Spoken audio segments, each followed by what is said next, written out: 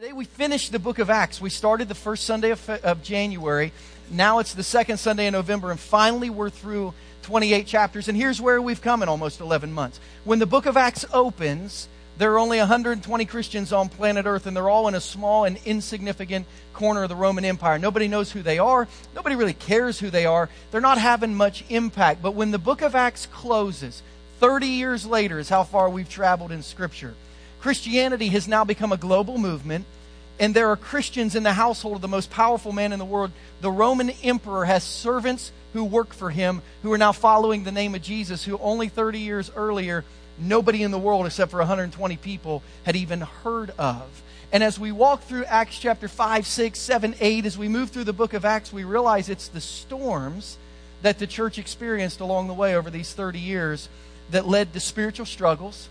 The spiritual struggles every time produced spiritual strength, and that spiritual strength eventually led to spiritual movement. So I don't want to say that what happened in the book of Acts should be attributed to the storms, but I want to say this: the strength of the church came from wrestling through the storms, and the strength is what led to the movement. And it's my hope that you're going to find the same thing true of your life as you journey spiritually, that spiritual struggles eventually produce spiritual strength if you don't give up, and that spiritual strength produces spiritual movement in your life and the lives of others. Last week, the Apostle Paul, in the boat that he was on, shipwrecked on an island called Malta. Everyone made it safely to shore. We pick up the narrative now in Acts 28:1. It says, once safely on shore, we found out that the island was called Malta.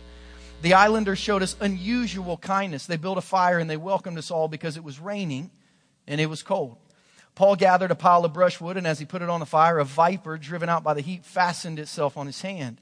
When the islanders saw the snake hanging from his hand, they said to each other, this man must be a murderer, for though he escaped the sea, the goddess Justice has not allowed him to live. But Paul shook the snake off into the fire, and he suffered no ill effects.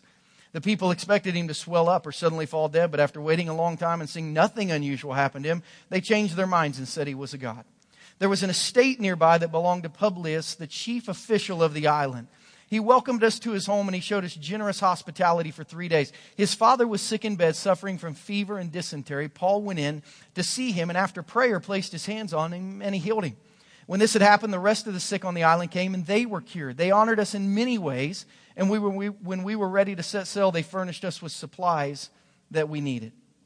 After 3 months, we put out to sea in a ship that had wintered in the island. It was an Alexandrian ship with the figurehead of the twin gods Castor and Pollux. We put in at Syracuse. We stayed there 3 days. From there, we set sail and arrived at Rhegium. The next day, the south wind came up, and on the following day, we reached Puteoli. There, we found some brothers and sisters who invited us to spend a week with them, and so we came to Rome. The brothers and sisters there had heard that we were coming, and they traveled as far as the Forum of Appius and 3 taverns to meet us. At the sight of these people, Paul thanked God, and he was encouraged. When we got to Rome, Paul was allowed to live by himself with a soldier to guard him. 3 days later, he called together the local Jewish leaders. When they had assembled, Paul said to them, my brothers, although I've done nothing against our people or against the customs of our ancestors, I was arrested in Jerusalem and handed over to the Romans. They examined me and wanted to release me because I was not guilty of any crime deserving death. The Jews objected, so I was compelled to make an appeal to Caesar. I certainly did not intend to bring any charge against my own people. For this reason, I've asked to see you and talk with you. It's because of the hope of Israel that I'm bound with this chain. They replied, we've not received any letters from Judea concerning you, and none of our people who have come there has reported or said anything bad about you. But we want to hear what your views are, for we know that people everywhere are talking against this sect. They arranged to meet Paul on a certain day. They came in even larger numbers to the place where he was staying. He witnessed to them from morning till evening, explaining about the kingdom of God and from the law of Moses and from the prophets. He tried to persuade them about Jesus. Some were convinced by what he said, but others wouldn't believe. They disagreed among themselves and began to leave after Paul made this final statement. Quote, the Holy Spirit spoke the truth through your ancestors when he said through Isaiah the prophet, go to this people and say, you'll be ever hearing but never understanding. You'll be ever seeing but never perceiving. For this people's heart has become callous. They hardly hear with their ears, and they've closed their eyes. Otherwise they might see with their eyes, hear with their ears, understand with their hearts, and turn, and I would heal them. Therefore I want you to know that God's salvation has been sent to the Gentiles, and they will listen. For 2 whole years, Paul stayed there in his own rented house, and he welcomed all who came to see him. He proclaimed the kingdom of God, and he taught about the Lord Jesus Christ with all boldness and without hindrance. Now, what we've seen today in Acts chapter 28 is we've seen what happens when Jesus enters the storm. But we have to figure out how to see the occasion when Jesus enters the storms of our life, because most of us feel we are most distant from Jesus while the storm is going on, not closest to Jesus while the storms and the struggles are happening. I don't know how many of you had the chance to go down Tuesday afternoon to Union Station in the parade route, but it was crazy. We went down, my family and some of our friends, into the throng of 800,000 people. And if you were there, you realize that 800,000 people in a couple blocks does not make for great cell phone coverage. Like, you just couldn't call or receive anything. I mean, it was like the dark ages back to 1999. I mean, it was just awful. I was looking for the old car phone in the bag to see if that one would work. We had a friend who was trying to come down and meet us because they were coming about 30 minutes later. And there was no chance when we got down there and realized how many people there were, the chaos of the crowds, the lack of communication. It was like, there is no chance of meeting this person who's trying to meet us down here, and we're not even going to be able to communicate with them for several hours, and we didn't connect. It was just impossible to meet someone in that environment. And a lot of you feel that way about Jesus in the midst of your storm. You look at the storm that you're going through, you feel like for some reason your communication to heaven has been shut off and God's not communicating to you, and you look at your life and say, in the midst of this storm that I'm going through right now, there's just no way that I'm going to connect with Jesus. Not until this storm is over, not until this event is over, not until this season is over, am I going to be able to feel like I can talk to Jesus again and receive messages from Jesus again and connect with Jesus again. And you have just decided that during this season, you're just not going to be able to connect. And maybe when it's all said and done, maybe you and Jesus will run into each other again. But I'm here to tell you that right in the middle of the storm, Jesus wants to find you. Because when Jesus enters the storm, he brings hope with him. And Paul said to the church at Corinth, there's only three things at the end of the day that really matter: faith and hope and love. And the church talks a lot about faith. And the church talks a lot about loving Jesus. But man, we lose hope really, really quickly. And Paul said, you can have faith and you can have a lot of love, but if you cannot hang on to hope, man, faith gets weak. Love goes out the window. When Jesus enters the storm, he brings hope, which allows us to make it to the next season. So what happens when Jesus enters the storm? I see three things in Acts chapter 28 that I want you to see about when Jesus enters the storm. Number one, sometimes Jesus enters the storm and he's the minister. Sometimes Jesus is the minister in the storm. He is the thing that comes and helps you get through the storm. We've been talking through this storm in Paul's life for 6 weeks. And as Paul went through his storms, Jesus was there to keep him encouraged. Jesus was there to give him hope. On the boat, when they were getting ready to wreck after they'd been sailing for 14 days, not even knowing where they were going, Paul said, Jesus came and he ministered to me. Acts 27, 23, and 24. Last night, an angel of the God to whom I belong and to whom I serve stood beside me and said, don't be afraid. You're going to stand trial before Caesar. 2 years earlier, Paul was in a jail cell in Jerusalem. His nephew snuck up and said, they're going to kill you. Paul, in that time, needed someone to minister to him in that storm. And Jesus, in Acts 23:11, it says, the following night, the Lord stood near me and said, take courage, as you've testified about me in Jerusalem, so you must also testify in Rome. The gentle words of Jesus' ministry to Paul were life-giving. In a situation, in a season, in a storm that said you may not make it, you're in prison, they're plotting to take your life, Jesus' words were life-giving. It's going to be okay. On a boat that was drifting across the Mediterranean in a storm where everyone thought they were going to die, Jesus came up and his words ministered to Paul. You're going to make it. It's going to be okay. And if you and I can learn to tune our spiritual ears to hear Jesus speaking to our hearts, he can become a minister to us in the storms. But a lot of us have not been trained to hear Jesus. A lot of us are not able to quiet our lives and our spirits and our soul enough to really understand who Jesus is. Elijah found himself in this situation. He was an Old Testament prophet who did a lot of ministry on behalf of God, and he had a difficult season in his life. And in this difficult season, he had a chance to run into and interact with God, and he basically said this: God, I don't think I can make it through this season.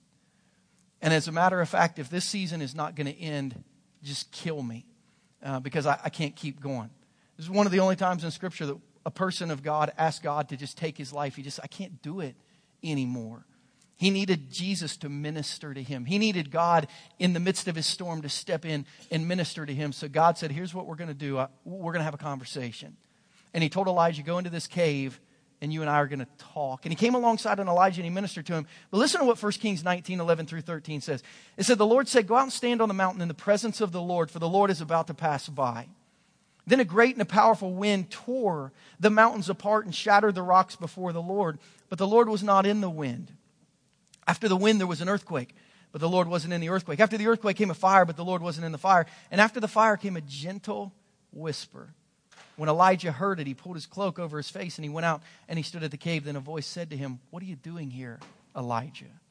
You know, a lot of us aren't willing to have God move in our life unless it's in some massive way that we can see and everyone else can see. If God will move with a major wind that everyone can see and feel, it's like, okay, God, I'm waiting on a big move of God. God, if you'll come in the fire, I'm waiting in a big move of God. God, if you'll come in the earthquake and shake my world, God, I'll feel you. And God says, sometimes I just want to whisper to your heart, it's going to be okay. Sometimes I just want to come alongside you and minister to you and say, listen, it's going to be all right. I'm going to be with you. But we have to learn how to hear the Word of God. We've become really passionate about a church in making sure that our people understand how to hear the Word of God, because Scripture says you don't just, as a Christian, know how to hear the Word of God. You have to be trained to hear God whispering to your soul. So as a church, we're going to commit the first 40 days of our small group period starting in January to teaching our people. We're calling it a series called 40 Days in the Word, to teach you how to hear God's Spirit through the Word of God communicating to you when you need to hear God's gentle whisper. I've had so many people come to me so excited about this because they say, Christian, this is the next step of my Christianity. I hear from God in church. Sometimes I hear from God in worship songs, but I don't know how to hear from God on a daily basis. I want to learn how to do that. We're going to teach people to do that because Jesus wants to show up through the Word of God, and He wants to minister to you in the storm. But it's not just the Word of God that Jesus uses to minister. Sometimes it's the people of God. And the people Paul encountered on his journey were life-giving. The people that Paul ran into when he finally got to Rome, it says that they encouraged him and they gave him hope that even in the midst of his struggle, things were going to be okay. Look at verses 11 through 15. We kind of flew through this last time, but when you break down the spiritual truth of them, it's an unbelievable lesson to us and for us. In Acts 28:11, it says, after 3 months, we put out to sea in a ship that had wintered in the island. It was an Alexandrian ship with the figurehead of the twin gods, Castor and Pollux. We put in at Syracuse, stayed there 3 days. From there, we set sail and arrived at Rhegium. The next day, the south wind came up, and on the following day, we reached Puteoli. There, we found some brothers and sisters who invited us to spend the week with them, and so we came to Rome. Finally, Paul is in Rome. The brothers and sisters there heard that we were coming, and they traveled as far as the Forum of Appius and 3 taverns to meet us.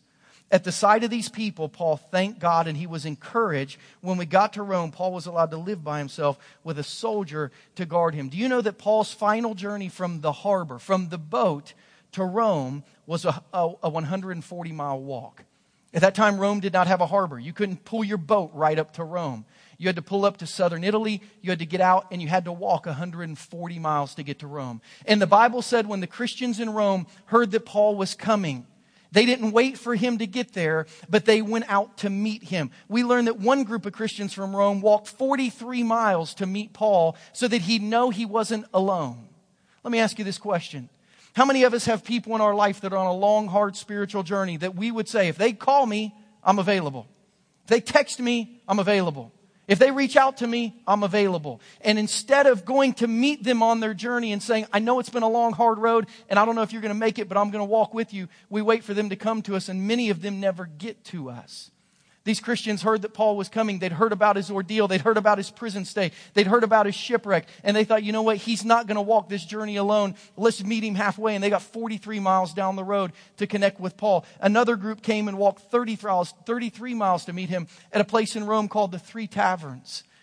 And literally, the Apostle Paul, who was a prisoner of Rome, received a hero's welcome from a church in a city he'd never been to, because Christians know that Christians are not supposed to walk the hard road alone.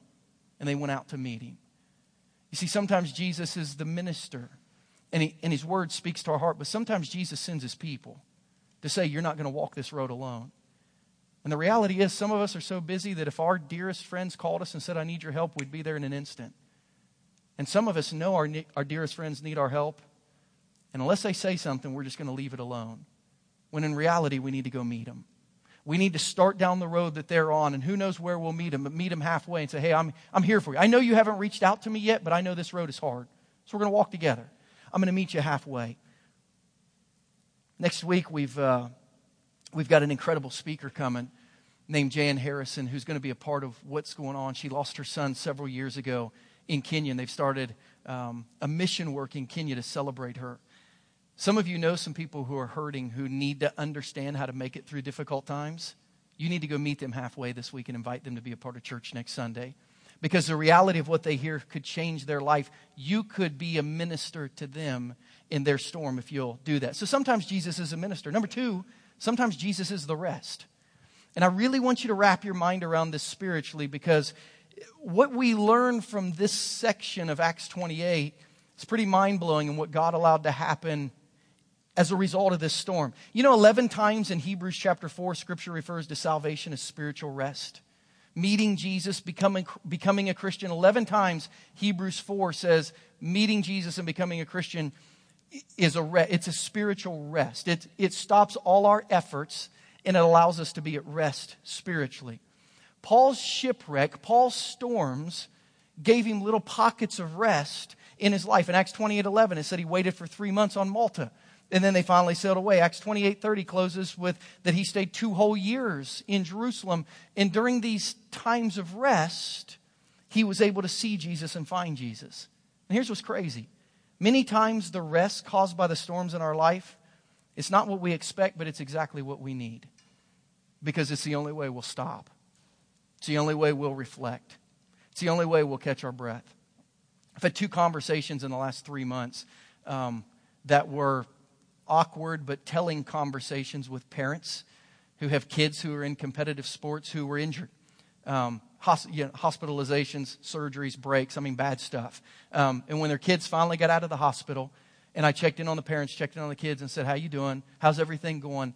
Both of them, totally separate of each other, said something like this. They're doing okay. Man, it's been a terrible season, but we're actually kind of glad that we get the next 3 months off from practices and games and meets and events. It's been really bad what we've been through, but we're kind of looking forward to the rest. Now listen, when the only time you rest is when you're in a hospital, you might be running just a little too hard.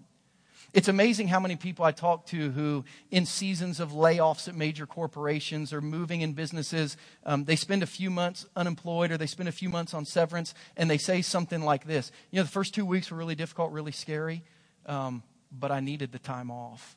When I look at the next 4 months, there's so much I've been needing to get done. There's so many people I've been wanting to spend time with. There's so much rest that I need to catch up on. It's I lost my job, and this storm has been hard, but the rest that occurs from this really bad situation, I kind of needed that. And sometimes Jesus is the rest that we experience from the difficulty. It's not what we expect, but it's exactly what we need. More than that, the result of our rest is less than expected, but it's more than we could dream. Let me show you what I mean by that. The Apostle Paul did not plan to have this season of rest, and he probably hoped that this season of rest would result in some massive ministry. And the ministry that Paul had was certainly less than he expected to have in Rome, but it was more than he could have dreamed he would have had in Rome. Think about the Apostle Paul. This guy wasn't afraid of anything.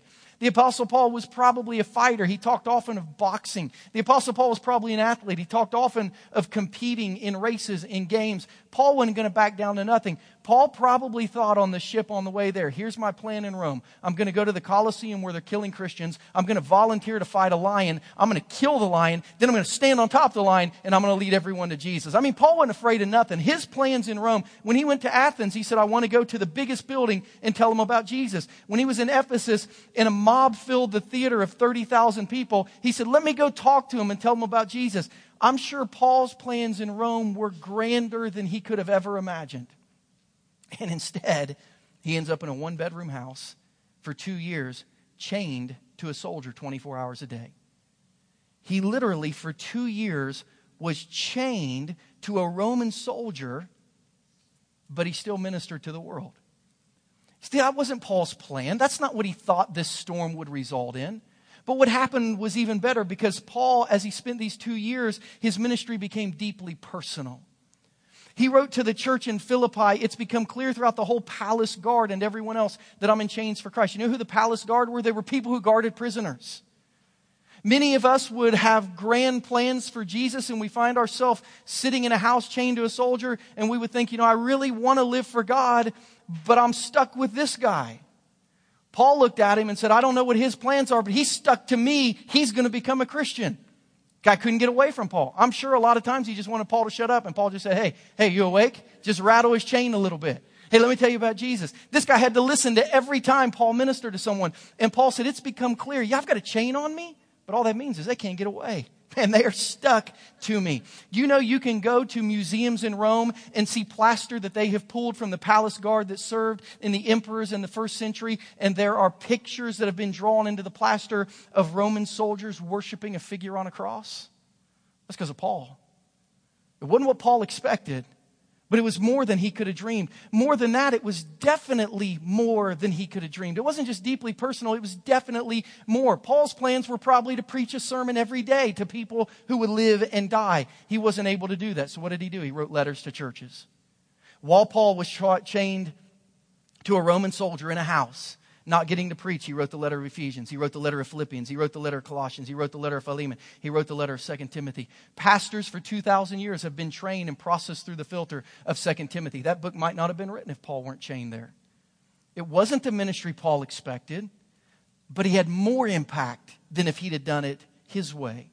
When I think about Paul chained to that Roman soldier, not letting life end, but ministering in the midst of difficulty, I think of Joni Eareckson Tada. Joni Eareckson Tada is one of the most gifted ministers alive in the world today. When she was 17 years old, she dove into the Chesapeake Bay swimming with her friends, not realizing how shallow that the water was, and she broke her neck, and it severed her spinal cord to where she was paralyzed from the shoulders down for the rest of her life. And for a year or two, she obviously deeply depressed. Suicidal, really struggled. But after 2 years, she said, I feel sorry for myself my whole life, or I can start living. So she started living as a quadriplegic. She's written 48 different books. She's received 6 honorary doctorates from some of the most prestigious schools in America. She has founded ministries and organizations to help disabled people that would have never been founded if she wouldn't have gone through this experience. And she became a world-renowned artist, painting with a paintbrush between her teeth. They've got some pictures. She sells pictures on her website that she has painted as a quadriplegic with a paintbrush in her mouth, moving her head around. She said this in one of the books about how God stopped her world and what the rest allowed her to do. She said, few of us have the luxury, and it took me forever to think of it as that, to come to ground zero with God. Before the accident, my question had always been, how will God fit into this situation? How will He affect my dating life? How will He affect my career plans? The things that I enjoy. All those options were gone. It was me, just a helpless body in God. Maybe God's gift to me is my dependence on Him. I'll never reach the place where I am self-sufficient, where God is crowded out of my life. I'm aware of His grace to me every moment. My need for help is obvious every day when I wake up flat on my back, waiting for someone to come dress me. I cannot even comb my hair or blow my nose alone. And there's one more thing. I have hope for the future. The Bible speaks of our bodies being glorified in heaven. In high school, that was always a hazy foreign concept. But now I realize that I will be healed. I've not been cheated out of being a complete person. I'm just going through a 40-year delay. And God is with me even through that. She looked at the rest, the stop that God had put on her life. She found Jesus in the rest. She found spiritual healing for her soul. She found hope for her future. And said, let's keep living. Listen, the Apostle Paul lived with a chain on his wrist. Joni Eareckson Tada lives with a body that doesn't work. But listen, your storm may leave you with a chain. But as long as it's not a coffin, you got to get up and keep going. Like you may have the chain of a failed marriage that's attached to you forever, but you got to keep going. You may have the chain of a health issue that attaches itself to you for the rest of your life, but you got to keep going. You may have the chain of a hurt or a tragedy you've experienced that's not leaving, but you got to keep going. You may have a chain of hurt or abuse that won't leave you in this lifetime, but you got to keep moving as long as your chain is not a coffin. Just pull your chain with you and keep moving. Let the rest point you to Jesus and keep moving. Sometimes Jesus is the rest. And number 3, sometimes Jesus is the ministry. Not the minister, but the ministry. When Jesus steps into your storm as the minister, he comforts you. When Jesus steps into the storm as the ministry, he takes the mirror away from the front of your face. A lot of us, the first thing we do once we've experienced a storm is we go to the mirror to make sure we're all right. We look at ourselves. And Jesus, as the ministry, takes the mirror away and says, don't look at yourselves, look around at everyone else. Because you are now in a place, in a situation, and with people you would have never been with had you not gone through this storm. Open your eyes and start ministering to them. Look at verses 7 through 9. They wreck on Malta. It says there was an estate nearby that belonged to Publius, the chief official of the island.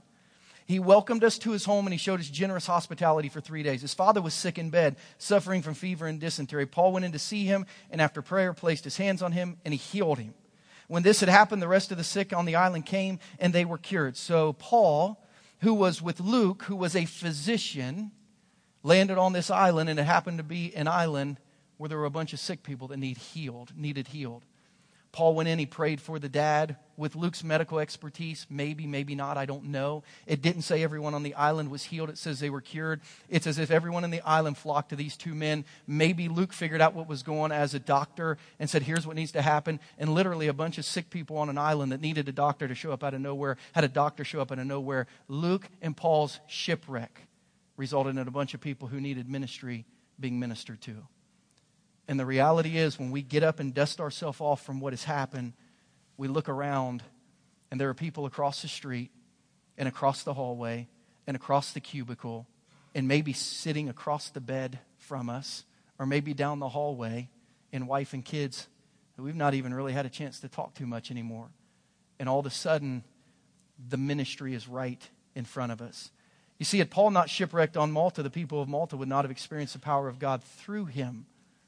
But when he wrecked and he kept his eyes open to how he could impact others, tremendous ministry was done. So I told you a few minutes ago about next Sunday. Because you're going to meet a woman who went through a very similar experience. Jan Harrison, I've been talking to you about her for weeks. She and her husband Frank, several years ago, lost their oldest son on the mission field in Kenya. And they had to decide as they were going through the process of burying James whether they were going to bury his dream, his ministry, or whether they were going to look and see his life and his death as a legacy of ministry.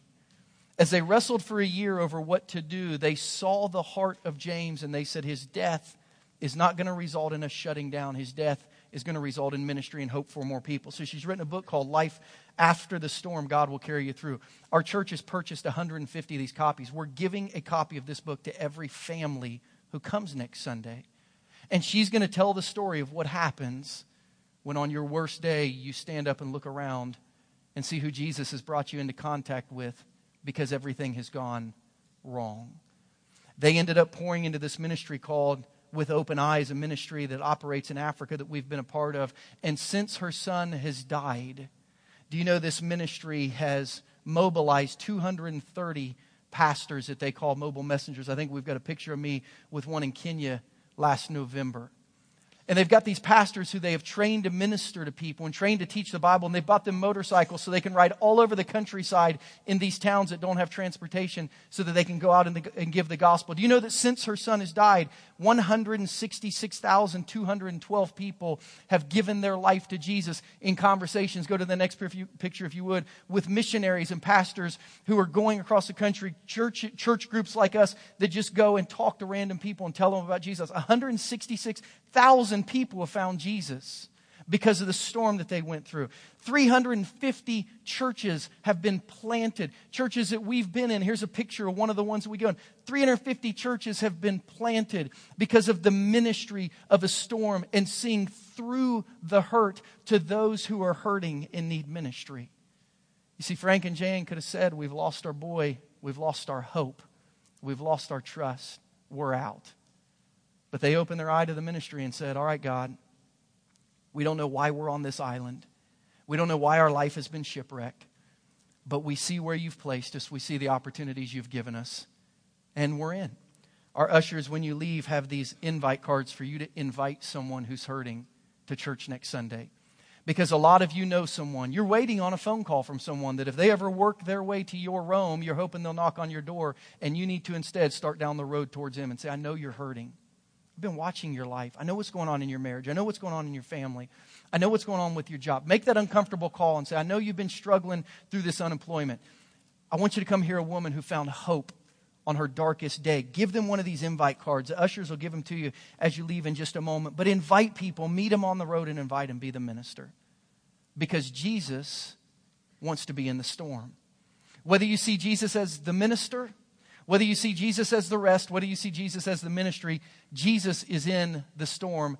And let me tell you a story to illustrate that for some of us who are struggling to believe that. A few weeks ago, you may have heard the Royals made the playoffs.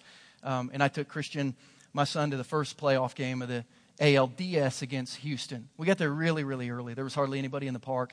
And we were there, and we went out. If you can see Kauffman Stadium in your head, we went out, and we're literally standing, leaning against the left field foul pole, just kind of watching batting practice and watching the outfielders shag balls. And as we're standing there, one of Houston's batters shanks a ball, and I see it kind of flying towards us, and I realize that's going to make the stands, and there's no one over there. And I thought, here's a chance to grab a ball from BP in a playoff game. So I turn to go get it. I see this like little 8-year-old whose eyes kind of catch at the same time I do. He kind of tries to jet around me. So I gave him like a hip check for getting how big I am. And he's like, ah, he's like flies off. And well, sorry kid, but it's the playoffs. So I start working my way over. And as the ball hits, it lands in an empty section of seats. And it kind of starts playing like the Plinko game, like ding, ding, ding, down the seats. So I'm like trying to do this geometric analysis. Okay, thinking, this ball's traveling that fast, that hard, where's it going to go? So I'm watching this thing kind of rattle around the seats and trying to figure out where's it going to come to rest as it bounces. And I see a section of seats. I think, hey, it's going to get there. I get to the corner. And like the only person in this section of seats is like this very pregnant woman eating this pretzel without the reality that she's even at a baseball game. Like this thing could have hit her in the head. She'd have had no conscience. She's just eating her pretzel, having a good time. And I realized that ball's going to come kind of down somewhere around her. So I'm watching this thing fly, and now people have gathered because people are trying to figure out how to get to the ball. And you can see it kind of bouncing over seats and going under seats. And I realize it's going to come out somewhere very close to this pregnant lady. And as I watch it start going under seats, I think it literally is going to pass under her seat. And I look, and there's a guy standing in the row in front of her like that, like he's waiting to deliver her baby. And I thought, he's going to get the ball. But it's going slow. So I thought, if I'm rude, I can get this. So I kind of walked into her row. I saw it coming, so I'm like standing beside her. She's here, and I'm here watching it. And I thought, that ball's going to bounce right under her seat. So she's just sitting there eating her pretzel, like she doesn't even see me. And the ball hits and rolls under her seat, and I literally reach like right between her legs. Like she's sitting there, and I reach like right between her legs, and I grab the ball, and she looks at me, and I'm like, it's a ball. It was an awkward conversation. Like I grabbed the ball, and she just kind of startled her. And I was like, yeah. And, people were high-fiving me, because if you haven't realized, most fans think they're playing. So if they get a ball, it's like a big deal. So I get a ball, and guys are high-fiving me, and I throw it to Christian. I'm like, hang on to that, man, because who knows, next time we'll be here in a situation like this. It's kind of a cool moment. So I tell Christian I wanted to send a picture to Danielle. So I threw the ball to Christian, and I said, here, let's take a picture and send it to your mom. So I took this picture and sent it to Danielle. I was like, hey, we got a ball, having a great time, weather's great. Some guy behind me said, hey, you want me to get a picture of you guys together? And I was like, yeah. So gave him the phone, and he took this picture of me. And then we kind of went on to watch a game. No big deal, having a good time. Go home, I'm telling Danielle the story. She's flipping through my phone. Don't show the last picture yet. And as I'm telling her the story, she's flipping through my phone. She says, who were you guys with? And I said, nobody. It was just us. It's like, no, when you got the foul ball, who was with you when you got the foul ball? And I was like, nobody. She's like, no, the guy you were talking to, who was right there with you. I said, Danielle, we weren't with anyone. And she throws me my phone and says, then who is this? Go to the next picture. And this is the picture on my phone. And I started laughing. I said, I have no clue. That dude literally photobombed me and my son at a playoff game. And Danielle's like, come on, you had to be with him. I said, I swear to God, I've never seen that guy. And she said, Christian, he's got his arm around you. And I was like, no, he doesn't. Like, he's touching you. I was like, no. So he didn't even talk to you. It's like, no, I don't know who he is. I didn't even know how I got there. And she's like dying. She's like, wow, this looks like your uncle, hanging out with you guys. I don't even know he's there. I didn't see him. I didn't feel him. I didn't recognize he was there. And we were just laughing together. And I kept this picture on my phone. And this week I was clearing out pictures from my phone, getting ready to go to Israel. And I scrolled across this picture as I was in the midst of just kind of meditating on this message. And as I started laughing at that picture, it's like God spoke to my spirit. and say, Christian, this is the way it is spiritually. Literally, every snapshot of your life, Jesus is in. And you claim you didn't see him. You claim you didn't feel him. You swear that he wasn't there for you. But Christian, every snapshot of your life, on your best day, on your worst day, every picture of your life has Jesus in it. He is right beside you. He's got his arm around you. You may not recognize he's there. You might not admit he's there. You might swear to others that he wasn't there. But every snapshot of your life has Jesus standing right beside you with his arm around you. Sometimes he's the minister whispering in your ear, it's going to be okay. Sometimes he's the rest, saying, let's just pull back and reset. Sometimes he's the ministry, but there's not a picture in your phone of life spiritually that he's not in. And when I saw that, I thought, God, forgive me for all the times I've sworn you weren't there. I've questioned why you didn't show up. I've not been aware of your presence because I just wasn't looking for it at the time. Help me, Jesus, realize you're in every snapshot of my life, especially in the storms. I don't know what storm you're going through. I could tell you the stories of what's going on in our church. It would blow your mind. The phone calls, text messages, conversations, emails, visits I've had to have with people in our church this week going through storms are unbelievable. My son's first basketball coach, who's my age. His oldest son is my son's age. For 3 years, I coached baseball. He was my assistant baseball coach. Our boys played together. For 2 years, Christian played basketball. He was the basketball coach. I was his assistant basketball coach. This week at basketball practice, he went to basketball practice to coach his son and his team. 37 years old, had an aneurysm and died on the court in front of his entire team. Told Danielle, that could be me. There's no reason that's him instead of me. That could be me. That's just one. I could give you 20 things like that, or like nearly like that happened this week. I don't know what your storm is. All I can guarantee you from what I understand from Scripture is that Jesus is there. The snapshots of your life this weekend, at funerals, in hospitals, trying to figure out how to pay your bills, in disagreements with your spouse, wondering about your kids spiritually, the alone moments, sitting in the car, wondering what's going to happen next. I don't know what your storms are. I just know in every snapshot of your life, Jesus is there. You might not feel him. You might not see him. You might not recognize him. But I promise you, he's there. He's there as the minister.